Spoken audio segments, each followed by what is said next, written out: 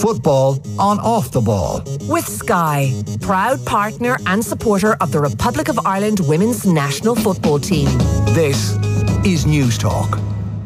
Now then, you're welcome along to the football show. Latest from Sellers Park, Crystal Palace 2, Arsenal 0, 46 minutes on the clock. This is not good, Arsenal. This one of their 2 games in hand on Spurs. They are level on points and they will have to play, of course, before the season is done.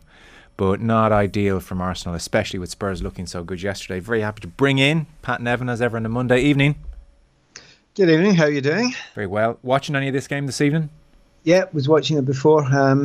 Probably surprised that most people are that Palace are 2-0 up just now. But the first goal was very lucky, I think. But really, that Palace ground, see when you play at Sellers Park, and it's no different from it's been for 30 or 40 years, I promise you, it's really small. So there's no space on the pitch whatsoever. So Arsenal want to get the ball down and play it, but they're getting squeezed all over the pitch, and there's no chance, to develop their pretty patterns and, stretch the play. Really well organised, but yeah, honestly, hands up. See when you make a mistake, hands up. I had no idea he would do as well as he's done this year for Crystal Palace. I thought they would struggle with all the changes that they made, but looking at that team, and they've got really important players missing tonight, and they just look absolutely fantastic just now. They're in a great run, and as we look at just now, they're 9th position just now, which, if you'd have asked me to start the season, I'd have said, yeah, decent possibility to go down.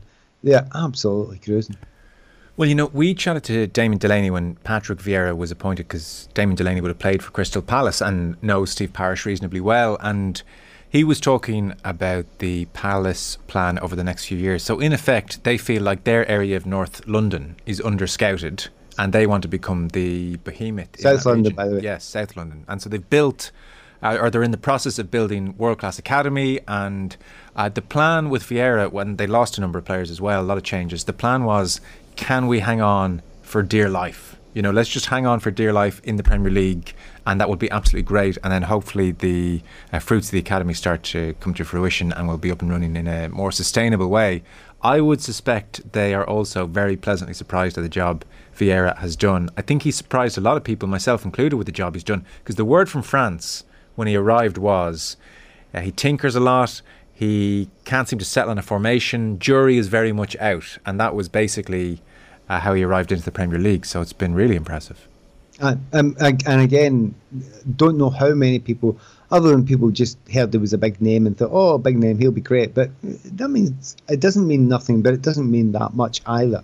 Because you could be Frank Lampard, you could be Gerrard, whatever. It can go up and down. It can go either way. And it's always been the case for time immemorial. And he is a very big name. So, yeah, you get a little bit, but you won't get much time. You get 3 or 4 games and then people start asking the questions. The thing is, it has looked really good. I think the point they're making it about the youth development and people coming through, to be fair, they've come through a lot quicker than a lot of people expected, some of the players, and they were very unfortunate with Eze. But they keep on finding these new players that do really, really well. Slightly surprised that when they took Edouard, I thought that was a lot of money for a player who I think they could have used the money a wee bit better. But he's done okay, but I don't think he's going to be the long-term answer. But they've got plenty of players there that are well capable. And I do think that pitch and that stadium and those supporters, underline those supporters, they're brilliant down there. Times I've been down there, I was going to say this season, but for the last seasons apart from the COVID time, the noise there is absolutely fantastic. And they never stop either. They never stop. Even when they're losing, in particular when they play, at Sellers Park, but at the other grounds in London, they just don't stop. And it's a really brilliant thing to see. They don't actually sound like British support or English supporters. They sound like something brought in from another country. They are a joy to be with, and what a lift to give the team. And they're hyper excited tonight, obviously, and rightly so, because the manager's done a great job. They don't look technically inefficient at any point, and the technical players that they brought through have looked incredibly good. And by the way, are going to get better as well. Yeah. No, it's been very impressive. And I agree on that ground. Even it comes through the television. 5th of May 2014 is a date I suspect Liverpool fans still shed a tear over. Let's talk about the weekend then. Chelsea. This was very strange, considering they had won every game through March. Upheaval all around them and they had still cruised through. Chelsea won, Brighton 4. Our first win over Chelsea since 1939. 3 goals scored in 10 minutes. They managed 17 shots. Brentford, I think I called them Brighton there. Brentford, 17 shots to Chelsea's 21. Chelsea had 71% possession, and what's more, we're ahead courtesy of Rudiger's amazing strike. And I don't know what happened here, because this is not what we've come to expect from Thomas Tuchel and Chelsea at all. What happened? I was unfortunate. I watched it live as it was happening, and actually they didn't play really badly. Hey. It's one of those ones you lose 4-1 at home, and Chelsea actually didn't play badly, as you say, 70% possession. But a number of things were happening there. Take nothing away from Brentford. I'd been to see Brentford playing against Burnley recently, and it was I told you before, it was stinking, that game. It was absolutely awful. Probably mostly Burnley's fault. But this time, everything went right tactically. They played in the break brilliantly well. They noted where Chelsea's weakness as well. So and Eriksen was lovely to watch again, right? So take that all on board and well done, right? But Chelsea, what's going on? Number one, they played a 4 at the back. They're not really good at that. They're not good at that at all. So they play the 4 at the back, and there's going to be gaps opening up. So if you do play 4 at the back, you really good idea. Have a good sitting midfielder in front there. Didn't have one. It was Ruben Loftus-Cheek, I think, and N'Golo Kante. Now, Kante at the moment has been pushed a little bit further on. So there were these massive gaps that they were able to run onto. And remember, if you've got 4 at the back and you're Chelsea, you're still asking your left back and your right back to fly forward. So there's going to be gaps there. Why did Thomas Tuchel do it? Because this is a team that play with 3 at the back and, you know, the wing backs, and they just look brilliant. They never lose goals. They very rarely lose goals. I think it was 2 things going on there. When I saw the team, I thought, right, check out for injuries. There's 1 or 2, but more to the point, you're going to have to save some people for the Real Madrid game on Wednesday night, which is far more important. They've got a little bit of a gap between themselves, Arsenal and Spurs, and they thought to themselves, look, let's have a little bit of a go at that. When Chelsea play at their very, very best, either or possibly both, Jorginho plays alongside Kovacic, and they utterly dominate games and they cover area as well. Neither of those 2 players playing, so you think, well, okay, they're definitely been rested. So he's changed the team, he's changed the formation. They've actually still not played that badly. Havertz actually could have had 3 goals in the second half, and the team Brentford played really well. It's just now and again it happens with Chelsea and under Thomas Tuchel. I don't know if you remember last season, 5-2 West Brom, and you're just going, what did that come from for a team that weren't losing any goals at all?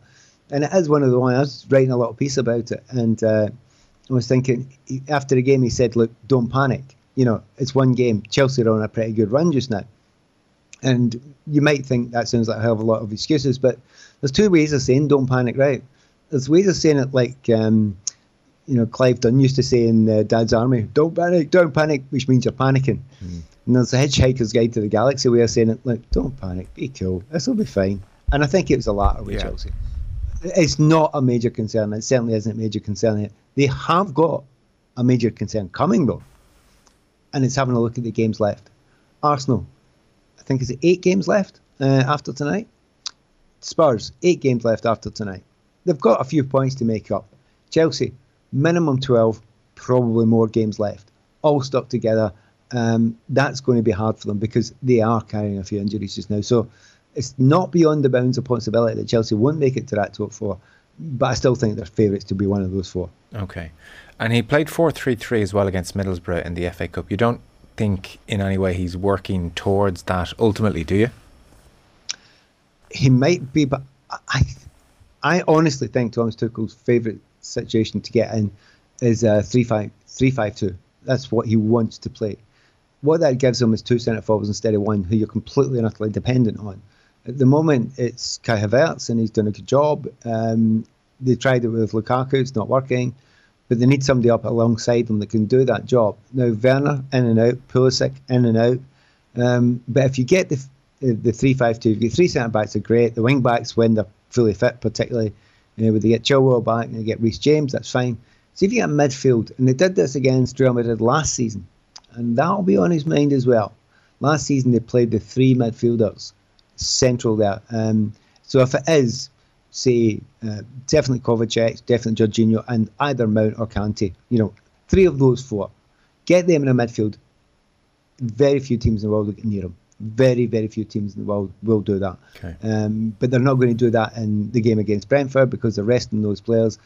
He knows where his bread's buttered. He knows where the importance is.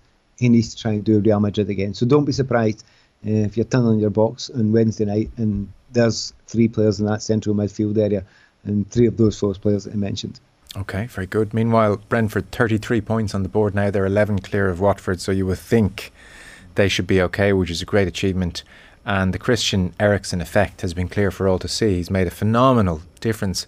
I had feared when he returned that he would be diminished somehow, even potentially physically diminished, and yet it was a joy to watch him sprint the length of the pitch in that breakaway move which resulted in his goal, and look physically powerful and fit and confident in himself to make those kind of runs. So it's wonderful. I mean, and he's just such a quality operator as well. He's a joy to watch. One of those guys, like I think Luka Modric was probably watching that game thinking, all right, that's how you do Chelsea, because they're not exactly similar players, but there's lots of Modric and Eriksen himself. But Eriksen's he's got more power and he's running. He's got more. His physical prowess is better now. Modric is really getting on a bit now, although still a fantastic player. But you look at him now, and he is one of those players. Although he has shown that incredible energy and he's managed to get it back, and you almost getting in the stage of actually not worried about him anymore. He looks that good. It was an incredibly unusual thing that happened to him. He's got the pacemaker in there. He's got the heart restarter in there. So it's almost certainly, I would say he's probably as safe as any other player that's playing. Everyone's in danger at some point because of, things like arrhythmias and cardiomyopathies. They are there for everybody, whether you're a football player, but it particularly hits young athletic men, that problem. But if you look at him, do you know when he slows down a bit? He'll still be all right. He'll still be fine. He'll still be able to use his intelligence in the game, and that ability to, arrive at the right times, play passes in dangerous area. And one of the things about Christian Eriksen is worth underlining. He absolutely tortured Chelsea for a period of time when he was playing for Spurs. He loved playing against. He used to destroy them all the time. Nobody else seemed to be able to do it for a period, and Christian Eriksen will walk on. So it's just brilliant to see A, him back, B, no one's going soft on him now. He wouldn't want it. He's just another brilliant player now. And I heard Thomas Frank speaking earlier on, and he was saying that with Christian, he's not Ronaldo and he's not Messi, but the group just below that, he's in there. And I think there's a good shout for that. Yeah. I think there's a right good argument that he's in that group below that. And that group below that may be 7, 8, 9 players, whatever. And he's definitely there. Hanging on to him might be the problem. And playing for Brentford. I was just going to say, yeah. Meanwhile, the whole league, the whole world of football in many respects has been counting down to this game on Sunday coming for a long time now. From a 14-point gap in January. Now, admittedly, Liverpool had 2 games in hand at that stage, but nonetheless, a 14-point gap in January to be here first week in April, and there's a single point in, and this is decisive, it feels like, is quite extraordinary. So both Liverpool and Man City won over the weekend against Watford and Burnley respectively. They both have Champions League games to come. Liverpool play Benfica, City have Atletico, and then there is this behemoth of a game. In terms of its importance and in terms of how it's going to sway things, is your sense that if City certainly win or even draw, they're most likely to win the league, and if Liverpool win, they're most likely to win the league? Is it, in your mind, is it to that extent pretty much a decider? I'd love to think it was that way, and it will certainly be built up that way, but you've just explained it perfectly there. The gap was so huge before. You try and make that sort of prediction, and you'll get egg in your face. There's no doubt about it. But I would say one thing. To win the league this season, someone's going to have to get well over 90 points, 92, 93, 94 points. And that's a hard gig because that means dropping very, very few in these last 8 games. There's 24 points, I think, on offer. So you're talking dropping a handful of points between now and the end of the season. So if you're either team, you do not want to drop points in this one. But A, it's that, and B, you have to keep on going. And the thing about Manchester City and Liverpool, Chelsea to a lesser extent, it's secondary to all the others, but they've got all those games as well to play. they've got the Champions League. You expect them to go ahead in it. They're going to be stressed all the way through it. Who's got the deeper squad? For year after year after year, we've said, oh, it's Man City, don't worry. But you don't say that anymore, because there is a little bit better now, and a good bit better. Jota's been a big part of that as well. Calling it just now, I don't think anyone can. Calling it after a game, I still think it's tricky. Whoever wins a game is tiny favourites to win the league, but no more than that. City's running is definitely the more favourable. They will have Brighton, Watford, Newcastle and Villa at home. So you would think maximum points there. And then they'll be away to Leeds, West Ham, Wolves. West Ham could be tricky on a given day, but again, really favourable. As for Liverpool, they'll have Manchester United at Anfield. They will have Everton. They will have Spurs, who we'll come on to, but Spurs are now a trickier proposition than they were a couple of months ago. And they'll have Wolves as well at Anfield. And then on the road, they're at Newcastle, Southampton, Aston Villa. So the away games aren't as scary, for instance, if scary is the right word to use around Liverpool. Who's in better form, by the way, do you think, ahead of Sunday, Liverpool or City? Honestly, I think it's hard. I wouldn't call it between the two of them. I honestly think both of them they're so capable of playing brilliantly one week and next week playing averagely and grinding it out. And the times that I went to see Liverpool this season, which has been, I've seen Liverpool in the flesh quite a few times more than I've seen Manchester City in the flesh. But most of the time you think, yeah, you're going to get there. You're probably going to do it. It doesn't matter if you're not playing that well. You will eventually crowd that box, that area. You will have quality coming in from the wide areas so often. And you've got natural finishers there. There's just been enough. It's always felt that there's been enough. Very, very rarely do you think, well, it's 20 minutes to go, you might not get it. You just think, yeah, you probably will. And with City as well. You just, is it going to be Foden? Is it going to be any number? Is it going to be Gundogan? Is it going?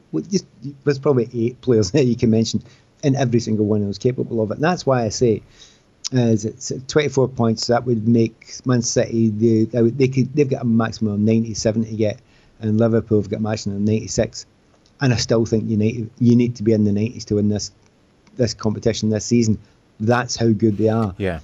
There are very few points that are going to be dropped between now and then. So, yeah, it's important, but it's not over. They've set a remarkable standard. I was listening to Gary Neville talking on the overlap, and he was recalling the treble season of 99. And what he said was, at this stage of the season, March, April on, it's really hard to be in good form, quote unquote, or to be in shiny form. Because there's a degree of, well, we're just getting it done. There's another cup final. We'll exert ourselves as much as we need to. Like, you're beyond the showboating that might have gone on in August almost. I think we're seeing that at times with Liverpool and City. There is a degree of how much of our energy, how much of our emotional intensity do we have to use here to beat Watford today? We're not going to use more than that, because why would we? I do sense that air from them. Yes, there is that air. And also on top of that, if you can get rid of any of the Champions League games in the first leg, if you can kind of wrap it up, you're not going to win 3, 4, 5-0 maybe. But if you can say, right, actually, that job's just about done, and you can have a certain level of not exactly cruising, but using other players, it makes a gigantic difference at this time in the season. So they keep the energies, because the games are so tightly bunched together now. And yeah, the other thing is you watch those two teams, and because they've got the match intelligence, get the job done. It will be a grind now and again. But the other thing is, once you've got the job done, learn how to control it. Learn how to see out a game for 25, 30 minutes. And again, it's phrases that have been used for time immemorial.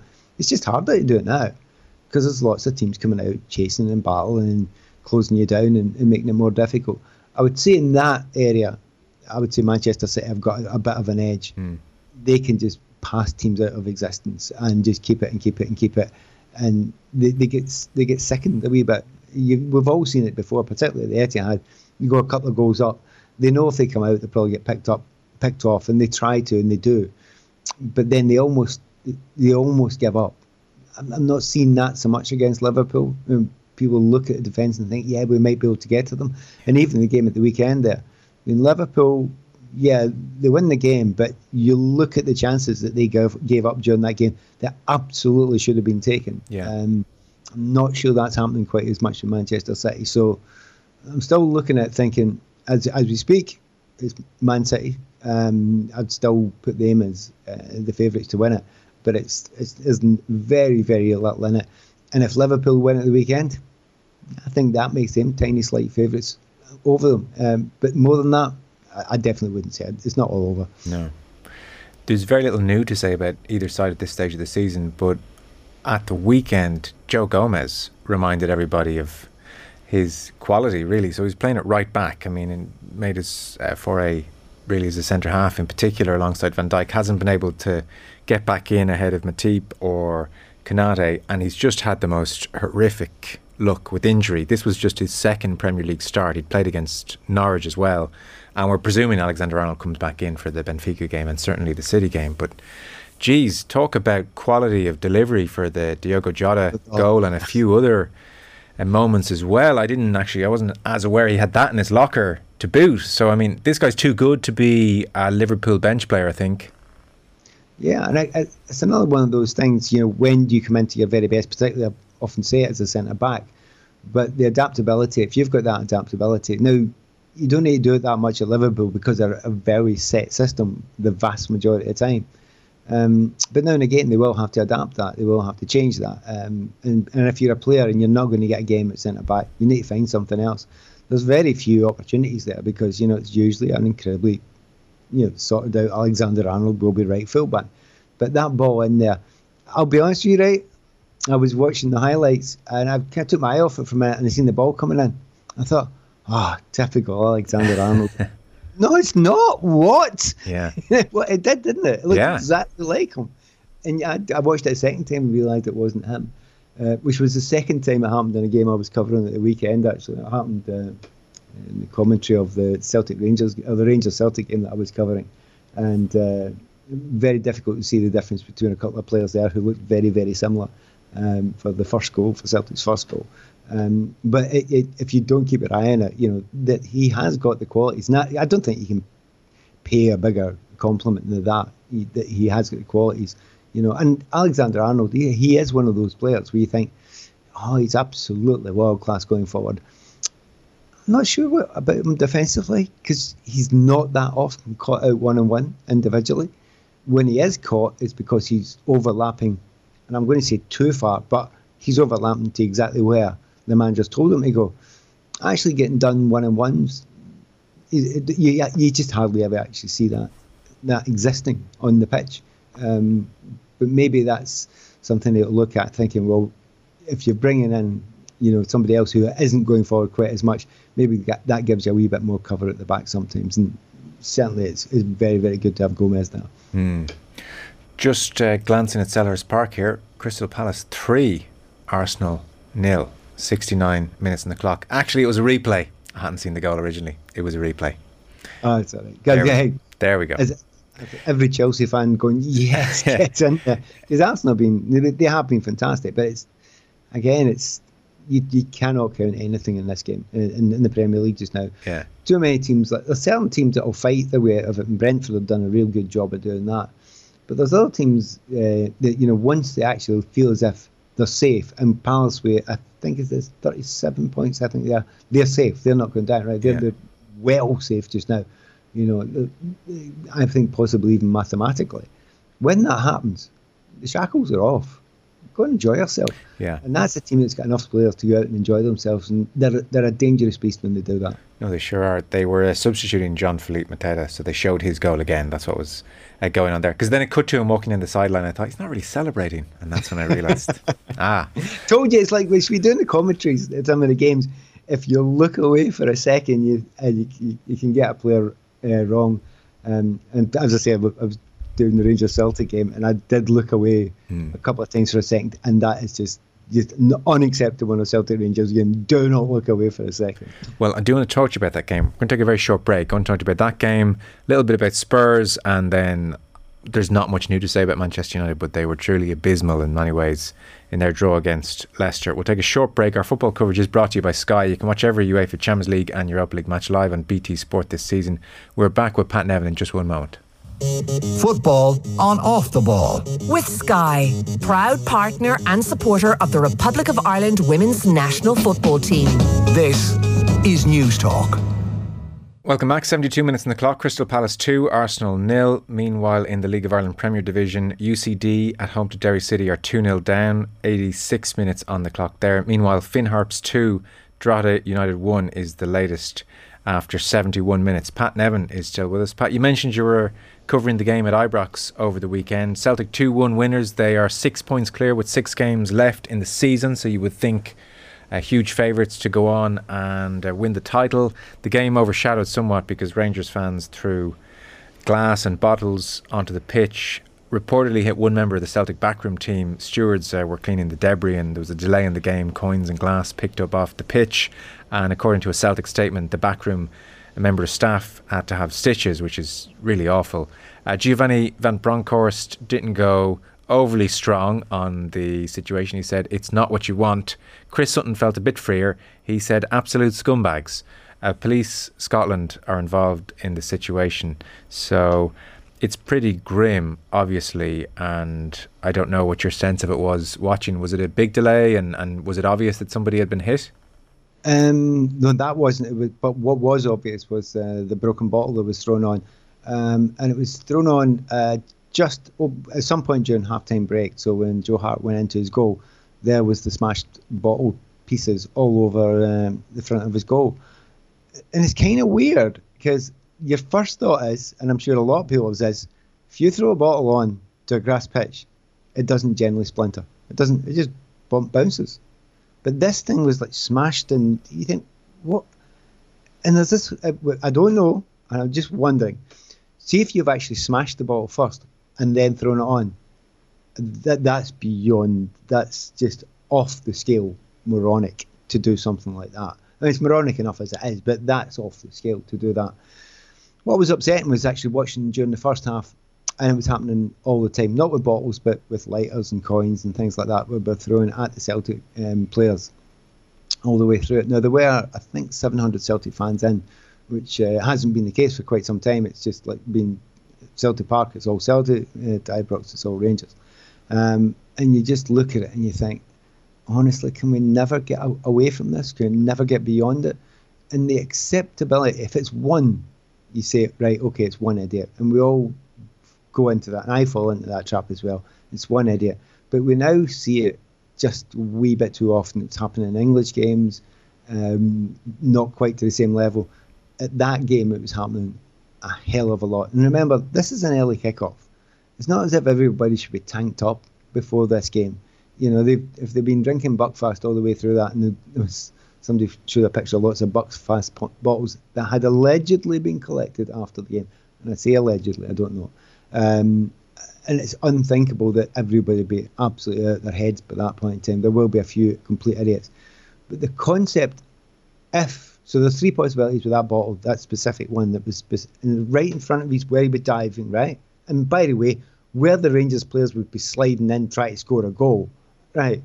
The thought of a huge big bottom of a bottle all jagged, you're kneeing into that, you're legging it, a bit career ender if you're unlucky, absolute career ender. But if A, you just threw it on, it's bad enough. B, threw it on and maybe it smashed off the crossbar and then sprinkled your possibility of that, right? It's an outside chance. But see if you've come in and then smashed this bottle up, then thrown it on at half time. Honestly, what world do we live in? We just absolutely give up. But the concept that so many people, and I'm not saying it was hundreds, but there was enough people that when there was one occasion when Jota went over to take a corner kick and it was just raining down. You know, just thought, what century are we in here? Yeah. It was horrible, absolutely horrible to see. Certainly the Scottish Government have been as hard as Chris Sutton on it. They've been very, very hard on it. They don't take kindly to that sort of stuff as well. What do? You can't cage them in. Do you stop a section? You make sure there's like the first 10 seats are absolutely free so you can't throw things. Do you get a ring of, stewards or policemen? Because I remember the days, many days gone by, where you'd have a ring of policemen around the ground. The whole way around the pitch, you'd have a ring of policemen just looking up.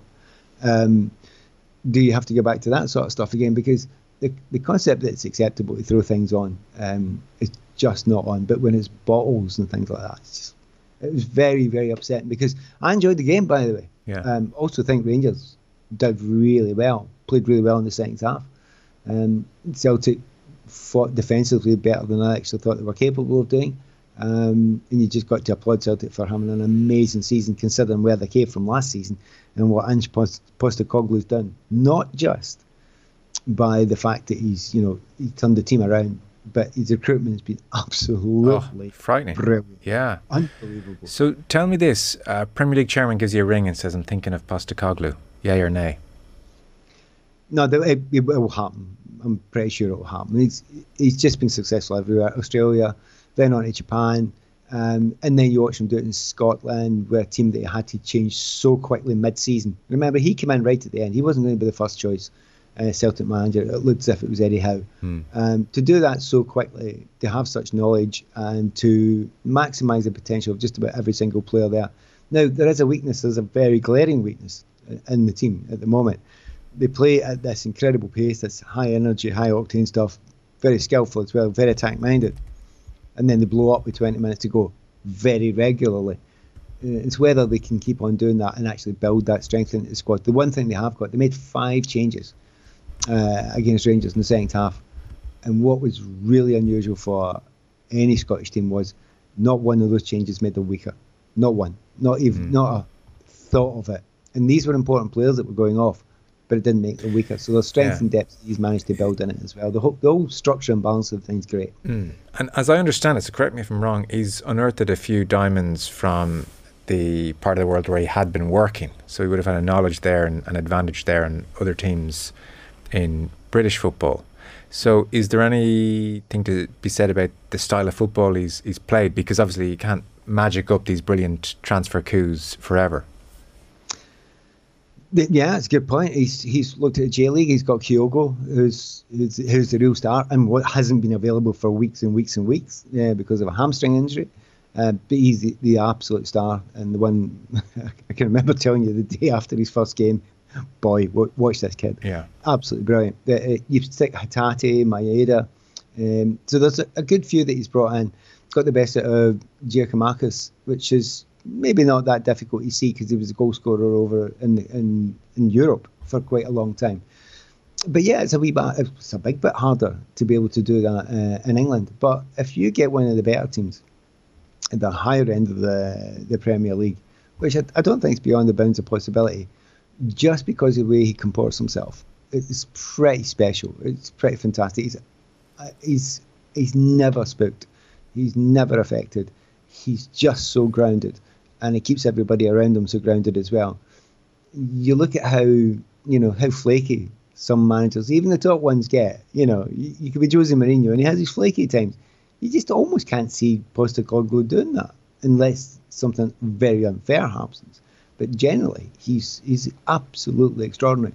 So if you're a Premier League manager and you think, well, okay, we'll just multiply that budget you've had at Celtic by 10 and see if you can do the same sort of thing. I don't think there's many out there, because Brendan Rodgers came down and done perfectly well, and others have come down and done reasonably well after a period of time, like Moyes, etc. in the past. But you're looking at him now and thinking, I can't see why he wouldn't do it.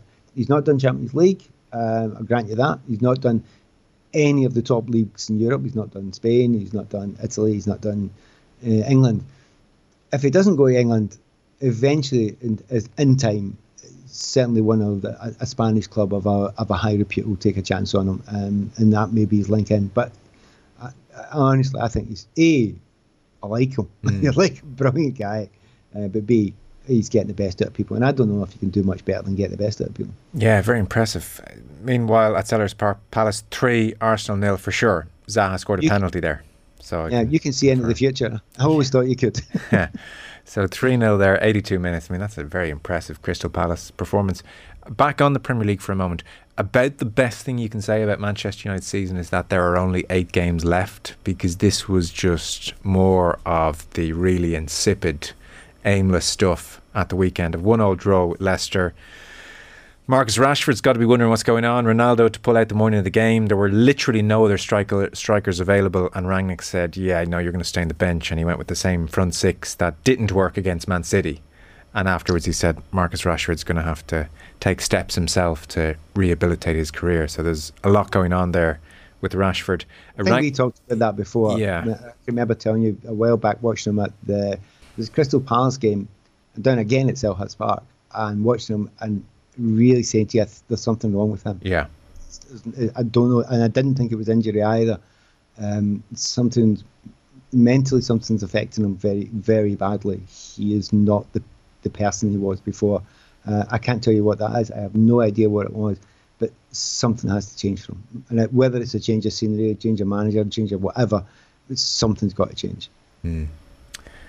It's very sad almost at this stage, given the fanfare with which he arrived. Ralph Rangnick, by the way, in his role as consultant, I suppose, as more so than a very average manager at the moment, also reported to Manchester United that it's going to take them 3 transfer windows to solve the problem, which seemed incredibly optimistic to me, unless he's talking just summer transfer windows, in which case, yeah, maybe by 2025 the place won't be a mess.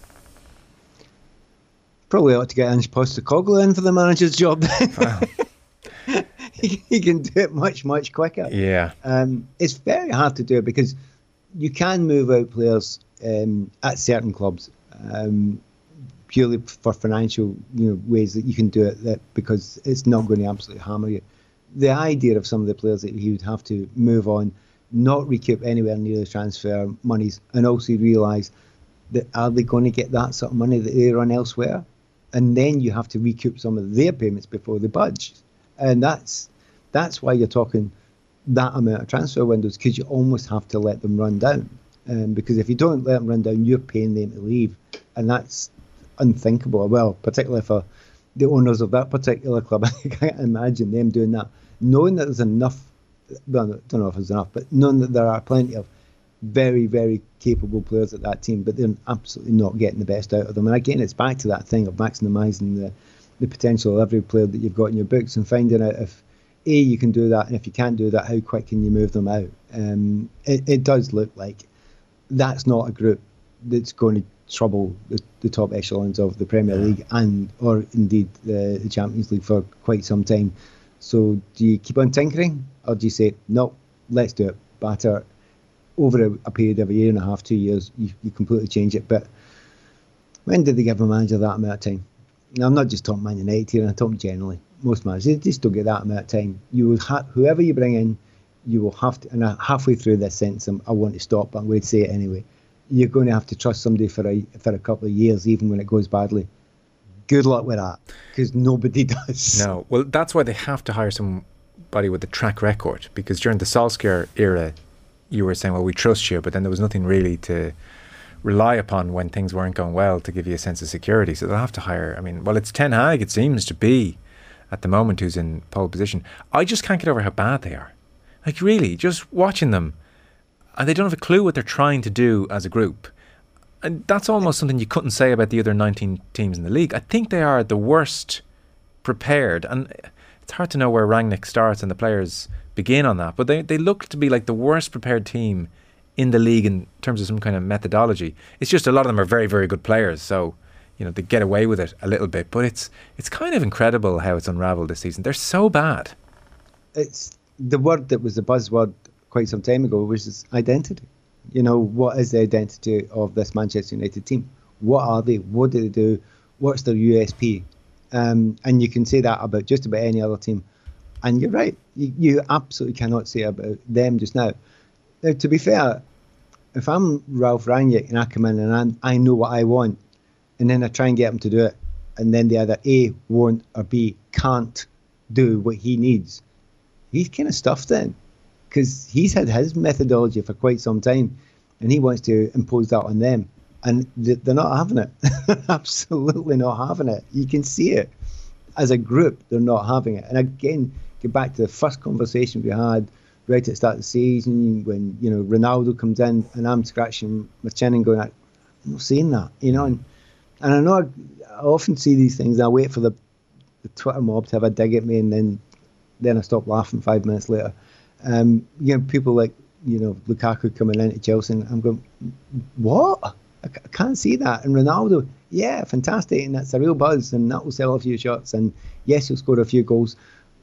But Ronaldo, where he is just now, how he plays, you better have so many young players around him playing at that tempo that he can't play at.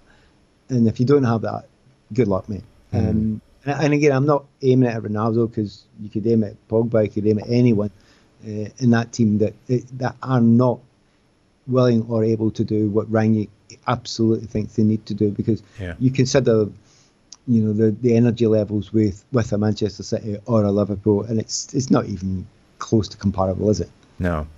Meanwhile, we couldn't possibly have Antonio Conte manage Manchester United brigade are looking on as he finally gets to grips with Spurs, as a brilliant manager is invariably going to do. 5-1 winners against Newcastle. He's got his charging wing backs. Matt Doherty, thankfully, back in the fold from an Irish point of view, back playing very well. Harry Kane is world class once again. They've beefed up their midfield. Bentancur, and then Dejan Kulusevski is increasingly looking very good as well for a 21, 22-year-old. Conte, who for the first few months of his tenure was saying pretty negative things, has now conceded this weekend, Pat, we're pretty hard to beat right now, which is ominous. There is such, in opposition to what we've just said about Old Trafford, there's such a clarity about what they're doing now. Yeah. Again, it's one of those ones where he comes into that club and he will not, just his personality, he will not care. Don't care who you are. Don't care what your name is. If you're not doing it the way I want to do it, you will not play for this club, and you're out. You'll be sitting over there somewhere. And it's just that force of personality that he's got, and strength of personality that he's got, that he will get that from every single player. And he started to do it again. I have to say, Kulusevski, seriously, what a player. Yeah. Looking at what they had, going forward, Bergwijn as well as Son and Kane. And you think, can you make that much better? And then you look at him and you think, wow, that's something else again that might make them an even better unit going forward. And consider the amount of goals that Son and Kane work for each other. You're going to add that into the mix. And certainly the was it the first goal they scored? Doherty, the first goal, I'm trying to remember. Second, I think. Second one, cross from one full back to the other full back, or wing back to the other wing back. Dream scenarios, and then Davis, another one of the full backs or centre backs, he goes and scores a goal as well. So, but that's a dream scenario with the players, with the managers that play that system, with 3 at the back with wing backs, be it 5 in the middle or 4 in the middle. See, when one full back or wing back crosses it to the other to score, honestly, they just faint in ecstasy, because that is the epitome of what their team is supposed to be about. Getting those players coming into areas where you can't really mark them from. So they've all doing it exactly the way they wanted to do it. Bentancur, as you say, fitted in so well, because he knows exactly what he needed in there, and it's great to see him doing that. I'm really, really happy for him, because he is one of those managers you think he'll do a year or two there and he's going to fall out with people, and he does, because he's so passionate about it. But I definitely always felt that Mourinho wasn't a good fit. Oddly enough, he doesn't look like a good fit, but in a way he is. Absolutely in a way he is, because his absolute brutal honesty is something that Levy will react to. Yeah. Absolutely react to well. And it's a weirdly good fit, them two. Yeah. Again, on the United front, it seemed like the best reason not to hire him was but he's not going to be here for 10 years. He's just going to be here for 2 years and dramatically improve everything. The thing is, if you've